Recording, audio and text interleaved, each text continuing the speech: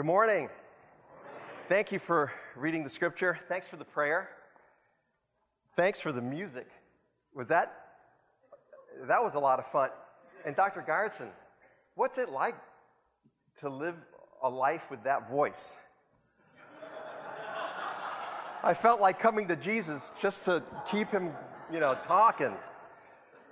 Amazing. Thank you. It's wonderful to be here with you this morning. Even though my first trip to Asbury was last year, I also have a connection with Asbury going back to the early 90s. George Hunter, do you guys know him? Okay. George Hunter came out to our church in Los Angeles, then known as the Church on Brady. And he was there to speak at one of our conferences called the Spare Not Conference on Global Evangelization. And my brother and I were in the back of the church, leaning against the back wall because, we're just too fidgety to sit in church. So generally we stand up in the back when George is about to come up. Now, we were just then, I think it was around 1992 or thereabouts, just then starting to get a view on the postmodern challenge that was emerging. The fact that God was urbanizing the world and bringing the nations to our doorstep was already right before us. And my brother and I in those days would talk about what it would take for Jesus Christ to be known around and throughout the Pacific Rim. And we thought it could take 300 to 500 years to accomplish that. And we would talk about what is it that we would have to do to actually lay the foundation, right? To lay things down correctly, so that a movement could spring from East Los Angeles and go to the very ends of the earth. And so there we are, leaning against the back wall of the church, and up comes George. Now, I didn't know who George Hunter was. I don't think my brother knew either. We hadn't yet read any of his books. And so, he walks up, and then he says, he leads with 6 words. You ready? These are the 6 words. We are back in apostolic times. My brother and I, we looked at each other, just an eye glance, and a lot of things were happening in that moment, but I can tell you that our hearts jumped in our chests. We were so excited. We didn't even really know what he meant, but we were so excited. We were so excited about it because we knew that we were fully, sympathetically vibrating with the guy on the stage. And we just loved that. We knew that we were going to agree with everything he said from there on out. We were back in apostolic times. There were 2 things that struck us about that particular statement. The first is that it should even have to be said. And the second was that it was said. It's such an exciting thing. And every time I think about this particular text of Scripture, I get that same primal feeling, like we're back to something basic. We're back to something fundamental. We're back to something of a primal order. Any sailors here? All right, 2. All right, so I'm not a sailor either, but I've sailed. A 14-foot catamaran. Anybody, can you get an image in your mind about what that is? A catamaran is the dual-hulled sailing craft with a canvas across and a sail in the middle. You understand what I'm saying? I know we're in the middle of the country, but surely you've seen it on television. I went to a retreat at a resort on the Gulf side of Florida, and they happened to have a sailboat that was available for anybody who was staying there. So I thought, hey, I can learn to sail this week, right? So I went out, and I don't know how to sail, but it's a 14-foot catamaran, and it's free, right? That's the magic number, free, 0. And I found a couple of guys, that were walking across the beach, and I knew they had to know how to sail because they had, really good tans. So I thought, okay, ask these guys, hey, can you teach me to sail this 14-foot catamaran? And they did it for 2 days. It was magic. For those of you who've sailed before, it was magic. When your sail catches the wind, and it raises one of the pontoons up in the air, and then you extend your body over the edge, suspended between sky and sea. And as the ship begins to accelerate, it shakes and then it becomes still as it begins to hit each swell.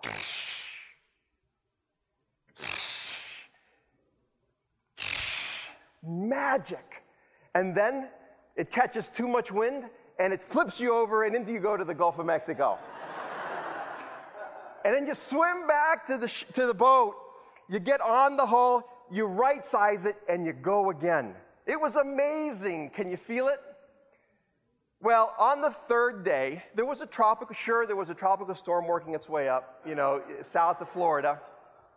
But on the third day, I went out to sail. And I went and I looked for my buddies, and they were nowhere to be found. In fact, there was nobody on the beach. And I thought, what a waste of wind. So I grabbed the catamaran, I pushed it through the nearshore breakers, and out to sea I went. And it was magic, folks. It was magic. I mean, there were moments when that catamaran accelerated and found a place of such stillness that it would rise in the air. Of course, I couldn't see under the boat, but it felt like it was leaving the water. And I would flip it, and I would dive into the Gulf of Mexico, come back, and go again. And I was out there for a long time, and I did not notice what was happening around me. And one moment, I was catching a great ride. I mean a great ride. And I was thrown from the boat, and I was tossed into the Gulf of Mexico, and 6 feet under I went. And that's not a literal number. It's just kind of like foreshadowing. But anyway, so 6 feet under I went, and when I came up out of the water, I noticed an environment of changed character. The ocean wasn't flat. It didn't even have small swells. It was rising mountains and falling valleys. The clouds were dark and hanging low, with fingers dragging across the face of the deep. And I looked around for my boat that always flips, right? You swim back to it. And I had been tossed over, but the boat had righted itself. And the wind had caught the sail, and off it went. My personal flotation device, my PFD, safely tied to the mast of the boat. Not the sharpest tool, I get that, in the shed. Then I thought, oh my gosh, as I rose on one of those rising mountains, I see the boat way down the way, and I began that swim. I began to swim to the boat, and swimming in tempestuous waters it's tough, it's hard. And then as I'm swimming, I feel something large brush against my leg, and it's like positive attitude. What do you do? What do you do? I hope it's a branch. That's been pushed. That happens in storms. They put branches get thrown, and so I'm swimming back. I don't know how long it took me to get back to the catamaran, but I finally did. I brought myself up. I grabbed that canvas, and I just sucked air, and the air was wet. Everything around me was wet. It was windy. It was violent. There was very little visibility. I didn't even know which way shore was. Now, I think that in some ways, this is analogous to what it feels like to lead a church for the last 30 years. All of a sudden, we wake up and we realize, wow, when did the environment change? It changed while you were in it. It changed while we were in it. But one of the things that we fail to do, perhaps because in our leadership we are so focused on ancient things. We read ancient texts, we practice ancient rites, we think about ancient things. And so we can barely think about the present, much less the future. And oftentimes, because our focus is on things gone by and the things we've done, we do not pay attention. We are not alert to the fact that our environment is changing. First thing I did was I put on my PFD. Because I figured the sailboat was all right on its own. Me, however, I could definitely sink to the bottom. And as I began to look around, I felt safe for a moment, and then I realized I don't know which way to go. I do not know which way to go. And as I'm looking around, rising on a swell, I see a ruby in the mist. Just a twinkling, very faded twinkling. And I looked at it and I blinked my eye because, I did want to see something. And I asked myself, is that a radio tower on shore or the taillight of a barge headed toward Mexico? Let me pull out my Bible so we can take up from there. On the screen, you should have the first slide, a ruby in the mist. I'm not actually going to look back there. Is that what you see? And the next slide, go ahead to the next slide. This particular text has a lot of things of interest to me. It's when they saw him, they worshiped, but some doubted. I used to wonder when I was first reading these texts years ago, how could it be that they're standing in front of the resurrected Jesus and still doubt? Right? And then I realized later, 10, 15 years ago, how is it that they're standing in front of the resurrected Jesus and all of them aren't doubting? They should all be doubting. Resurrections aren't normal. So they're all standing there worshiping him, but some doubted. There should be doubt in this moment because they're seeing something so remarkable, some of them cannot believe their eyes. August 7th, 1969, Neil Armstrong stepped on the moon. A commentator from those days declared that this was the greatest event in human history. And he was wrong. The greatest event in human history is the resurrection of Jesus Christ. And there are people who doubt we went to the moon. It's so remarkable. Think about it. We went to the moon. It's like, I roll my eyes sometimes because I love the space program, but it's such a remarkable event. There are people who doubt it. There are people who doubt the Holocaust happened. How could something like that happen? It makes sense to question that, doesn't it? How possibly could human beings do this? Could this happen among us? It's normal then, I think, to doubt the resurrection. In fact, maybe the ones that doubted were the sane ones. Right? The ones who actually were observing themselves, observing something else. They worshiped him, but some doubted. I think that in some ways when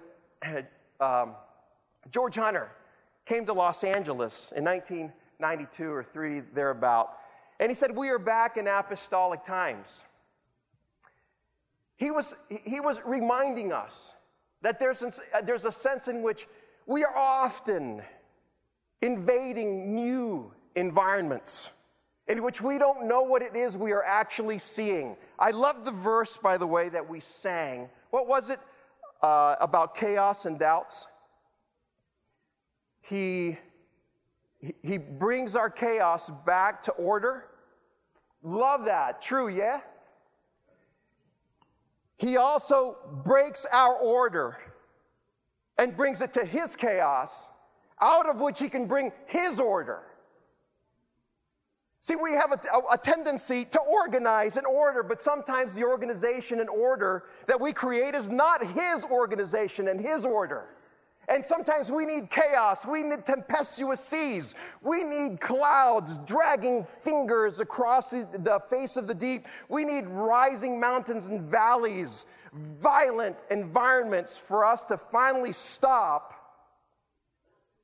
and look for the ruby in the mist. We should not, I don't anymore, wonder that they doubted. I think that's normal. I wonder about Jesus. What's he thinking? These are the ones he's about to commission to go to the ends of the earth. Right? People, come to us and they say, "Hey, I feel God calling me to Hong Kong to reach the city for Christ." And then what do? We send them to a psyche eval to make sure they're of sound mind. It's like, I say, skip the psych eval because we don't want him to know he's crazy. We just want to send him.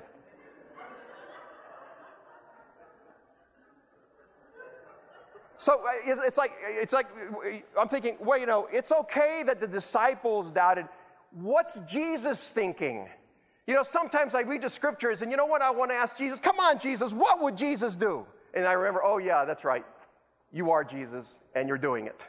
And he's always doing something differently than I imagine. Now, it's okay, I think, for us not to be able to believe our eyes. And I am convinced that Jesus Christ is raised from the dead by the power of God. But I've come to realize that the more I know, the more I know, the less I know. Did I say that correctly? Right? In fact, if I keep learning at the same rate, pretty soon I'll know next to nothing.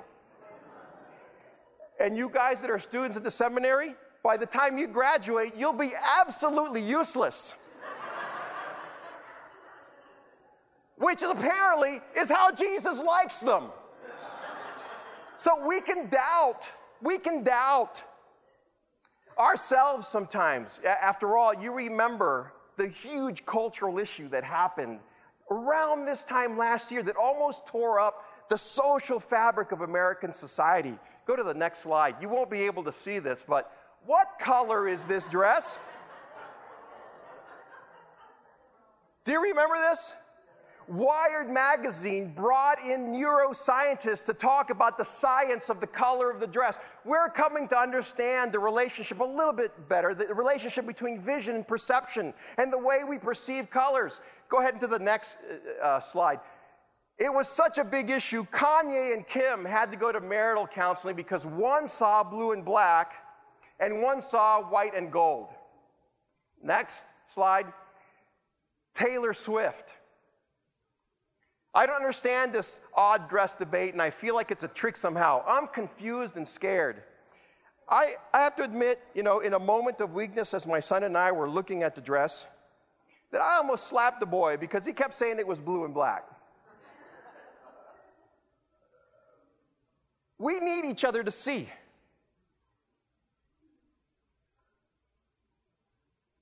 We need each other to see. Back to the text. Go ahead to the next. So, when they saw him, they worshiped him, but some doubted. And Jesus came to them and said, all authority in heaven and on earth has been given to me. Therefore, go and make disciples. He came to them, the 11. What's interesting to me is in the beginning of the story, Jesus calls people to follow him, and he makes them his disciples. And now he's calling on his disciples to call upon others and make them disciples. The invitation to discipleship still continues. So in the beginning of the story, Jesus called people. At this new beginning of the story, the 11 would call people. And at this new beginning of the story, we are to call people. Now, here's the beautiful thing. He came to them, the 11, and distributed the responsibility of the discipleship of the nations to all 11, even the not-so-smart ones. Intelligence is not equally distributed among the 11. Virtue, not equally distributed among the 11. Passion, not equally distributed among the 11. Responsibility, equally distributed. You have a responsibility. We have a responsibility. He came to them and said, all authority has been given me. When John F. Kennedy visited NASA in the early 1960s, when he had challenged the nation to send a man to the moon, and I believe we've gone to the moon, just to circle back, I didn't clear that up, close that up, but when John F. Kennedy went to NASA, in those early days, he stopped a janitor and asked him what he did there. And he said, I'm helping send a man to the moon. Don't you love that? We have to become great at distributing responsibility. We have to stop being so needy that we need star status. attached to our ordination, attached to our education, attached to our charisma. Because that is not who Jesus sent. Jesus sent the doubters too. The unremarkable too. That's who he made responsible. We're responsible in this new beginning, with the authority of Jesus Christ behind us, to invite people to discipleship, to fellowship of Jesus Christ. It's disorienting when you have no idea what time you're supposed to end. What time am I supposed to end? Anybody know? 11:52. Thank you very much. I was thinking, because I don't know about you, but I don't want to miss lunch. Now, there's a lot here that's very hard to see. Now, you know what? I am not like rolling my eyes at the unintelligent. I pretty much count myself among them. Right? I know I'm really sharp at some things. I'm not so sharp at other things. Sometimes, I'm a really fast adapter, and I'm an innovator and creative. And sometimes I kind of lag behind others, and I can learn from others. I mean, after all, I still consider myself an atheist who's still surprised by his own conversion. Every morning I get up and I go, gosh, I believe. Jesus is alive. Gosh, what's wrong with you? I'm convinced of it, but I came to faith after being immersed in an environment with faith artifacts. Now, I tell you what, I have an advantage in terms of faith artifact over everybody here. You may have grown up in church. I didn't. But I grew up in a country named after the Savior, El Salvador. That's what El Salvador means, the Savior. I grew up in a lot of cities in El Salvador, but I grew up in a particular one, San Salvador. Holy Savior. That's where the city that I grew up in. A lot of streets in the city of San Salvador. I grew up in a particular street. You'll never guess the name. Yes, exactly. Calle de San Salvador, the street of the Holy Savior. I grew up on the street of the Holy Savior. Now, my grandmother, I grew up with my grandmother, so did my brother. She would take us to, now we lived right across the street from a park, but she liked to take us to a particular park. It was El Parque de El Salvador del Mundo, the park of the Savior of the world. That's right. And in the middle of the park, there's a statue of a man in a dress. And I said to my grandmother, Finita, so who is the man in the dress? And she said, that, mijo, is El Salvador del Mundo. And I remember my heart jumping in my chest thinking, wow, that sounds like a really important, job. And in fact, I was going to add a slide of the Jesus statue with his hands extended, but it was taken recently and it looks like he's pointing to a McDonald's. So, and I didn't want to, be a part of that. So, I grew up in the country of the Savior, in the city of the Savior, on the street of the Savior, at the park of the Savior, playing at the feet of the statue of Jesus. It could only have been more obvious if they had just gone ahead and named me Jesus. Then my brother Erwin, who's a very well-known pastor, would have grown up hearing, Erwin, listen to your brother, Jesus. Which would have been a nice story now, but it isn't. So I don't roll my eyes at these guys and think, oh, you know what? No, all of us need the rest of us to be able to see. And we live in a moment. We do live in a moment. George was right in 92. And I'll just say it for him. We are back in apostolic times. The resurrection of Jesus didn't make the Roman Empire go away. Those 11 still had to sail the tempestuous political seas that caused the crucifixion. And yet, there on that mountain in Galilee, on that day, they looked through the mist of their environment and they saw a ruby. I think that they looked at Jesus, but they saw the future.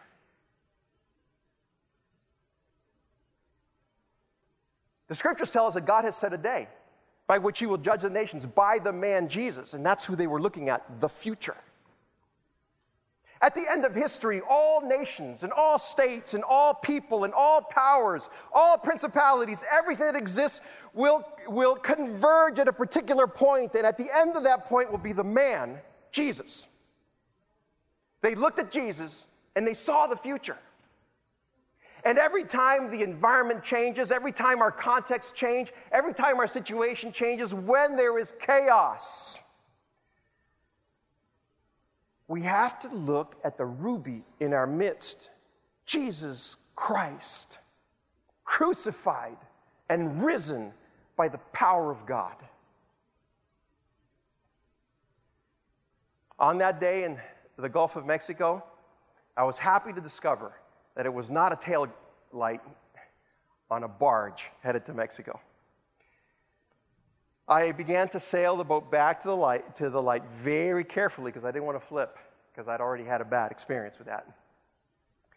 And I don't know how long it took me to get back, but I beached the catamaran probably 10 feet from where I had taken off. And I got off the catamaran and I just stuck my nose in the sand. I wanted to breathe sand. Right?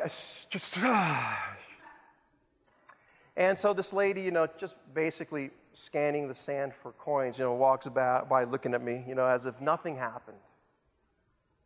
And I had basically just drowned in the Gulf of Mexico. And on that day, I realized, that there's a sense in which everything else that we've gained, everything else that we've accumulated, all the power of methodology, all the power of the resources that come with an institutional movement, all the power that comes from our cognitive knowledge and information that we've gleaned, in the end, when it comes down to it and you are about to die or drown, all that stuff is rubbish. And you look for the ruby in the midst, Jesus Christ, and Him crucified and raised from the dead by the power of God. Okay, I'll just ask for the band to come on up. And I'm looking forward to being here with you guys for the next couple of days.